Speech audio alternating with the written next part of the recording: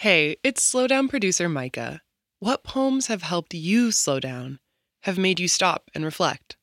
We want you to send us your selections for a series of upcoming episodes. Head to slowdownshow.org/community to submit, or go to our Instagram at slowdownshow to find out more.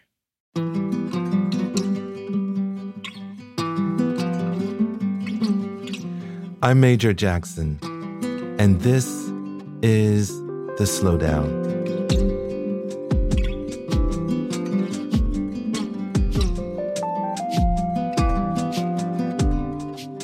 Around the holiday season, I received a delightful email from a former student. Gina wrote, after nearly a decade to inquire about a poem she partially remembered that we covered in class and asked for its title.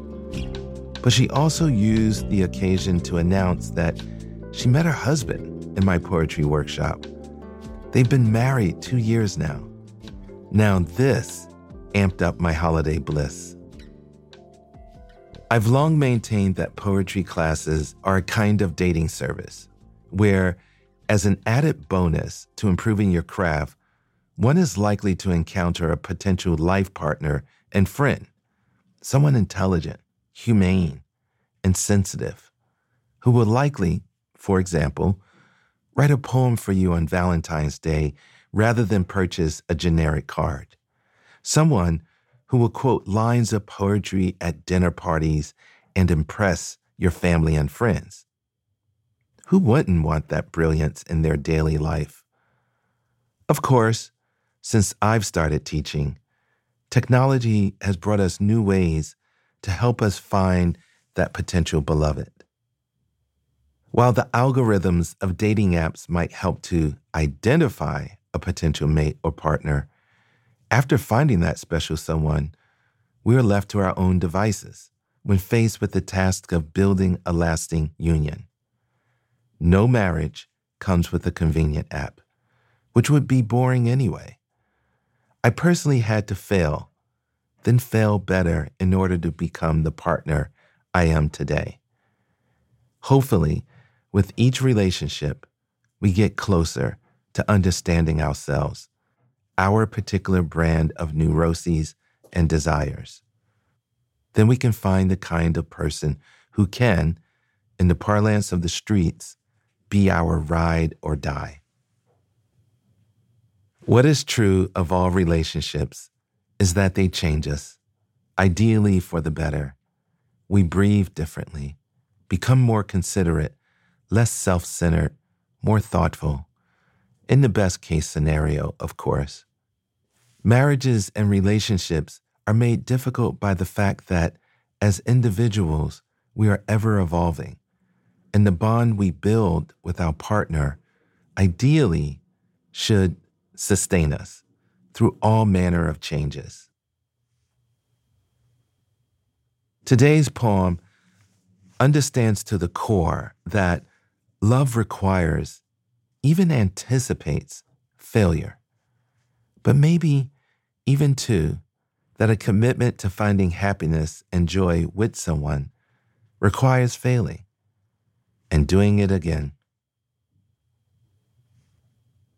Short Essay on Love by Sarah Manguso.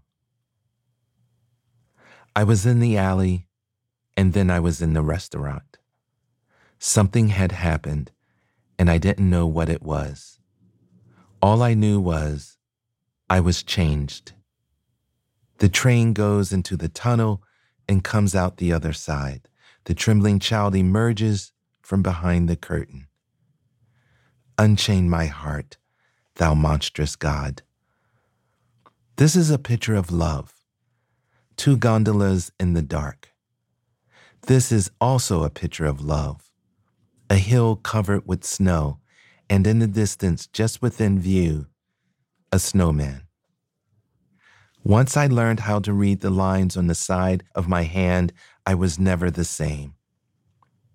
A love story. I am cold and happy, and then sleep on the divan and wake up sad. In the morning, I use the dusty toothbrush that doesn't belong to anyone. Love. Practice riding on a skateboard in an empty street at night. Go to a high school football game. Everybody there knows what love is.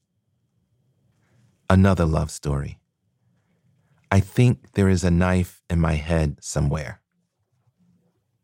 Another. There was only one picture of me, and I took it. Remember the names of towns. Give birth to something that looks like you.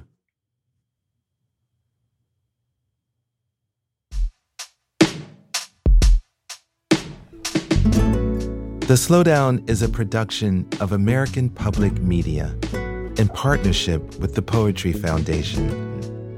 This project is also supported in part by the National Endowment for the Arts, on the web at arts.gov.